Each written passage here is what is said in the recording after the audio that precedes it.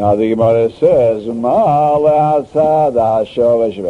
what's the case where there's similarity between them? You want to learn from their common characteristic, alav shem emaisa, lekin the law for kol haTorah kula. I can say no. I can say that they have a common characteristic that's unique, and therefore elsewhere you cannot learn from here. What's unique about them? Shekain kenas. Because Meitzah Shemra, the 100 kesser that he pays his knas. And Eidim Zeimimim, we learned that Baba Rabbi Akiva holds his knas. So since they're both knas, we can say they're exceptional dinim. That's why they get malchus, even though it's a lav shem emaisa. But everywhere else, maybe not. Lav shem emaisa, maybe ain't like in the law. So Gemara says, "Hello, kasha. This wouldn't be any difficulty to learn from these two." Rabbi Yehudi, who says we learn from them that everywhere else, lav shem emaisa, like in the law. So lo so like Rabbi Akiva. It doesn't hold like Rabbi Akiva. Holds Eidim Zeimim is Mammon. So therefore, you cannot say that Eidim Zeimim and Meitzah Shem have a common characteristic that they're knas. Therefore, we go back to what we said before. Their common characteristic is only this: it's a lav shem b'maisa and leikin. So we learn kol haTorah kula, lav shem b'maisa leikin. El Gemara says we have a different refutation. A different way to refute this Tzad HaShaveh. Elama Tzad HaShaveh. What's the case of Tzad HaShaveh? Ken Yeshba and Tzad Chomor. We see that they're so strict. Eidim Zeimim is very strict. The Torah is machmir on them that they don't need Hasroeh. It's a strictness. It's unusual strictness. And Meitzah Shem is unusual strictness. That is Leikim Mishalem. It's not merely a difference. Everywhere else, when you ask a pircha, it's a small difference. But here, and the small difference is enough to frustrate the Tzad HaShaveh. But here, you see, a small difference is not enough to frustrate the Tzad HaShaveh. So we say, since the small difference is not the same in both cases, so we see it's not the small differences that cause that din, so we ignore the small differences, only from the Tzad HaShaveh.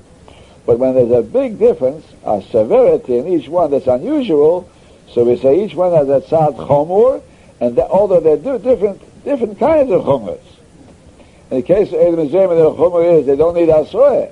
In the case of Meitzah Shema, the chomor is leikim mishalem. But since they're such big chomors, so we now say both have a tzad chomor, and that's a common characteristic of the two. That's why you cannot learn from them.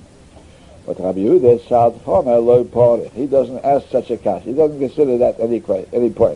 As far now we have a machlekes in the methodology of learning from a Tzad HaShaveh. Once more, Tzad HaShaveh, you're talking about two things. Each one has a difference. Why you might attribute why it's so, why it's leikin, even though it's a lav shem b'maisa. So if it's a small difference, you say, well, the difference here doesn't apply to the other one. The difference in the other one doesn't apply to here, so you can't say these small differences, they cause the din that leikim mishalem.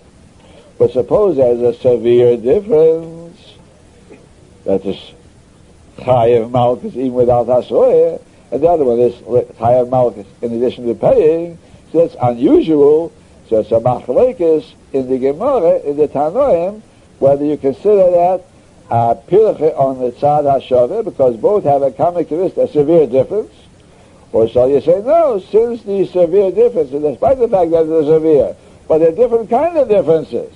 So you see that they're not the reason why each one is leikim mishalem.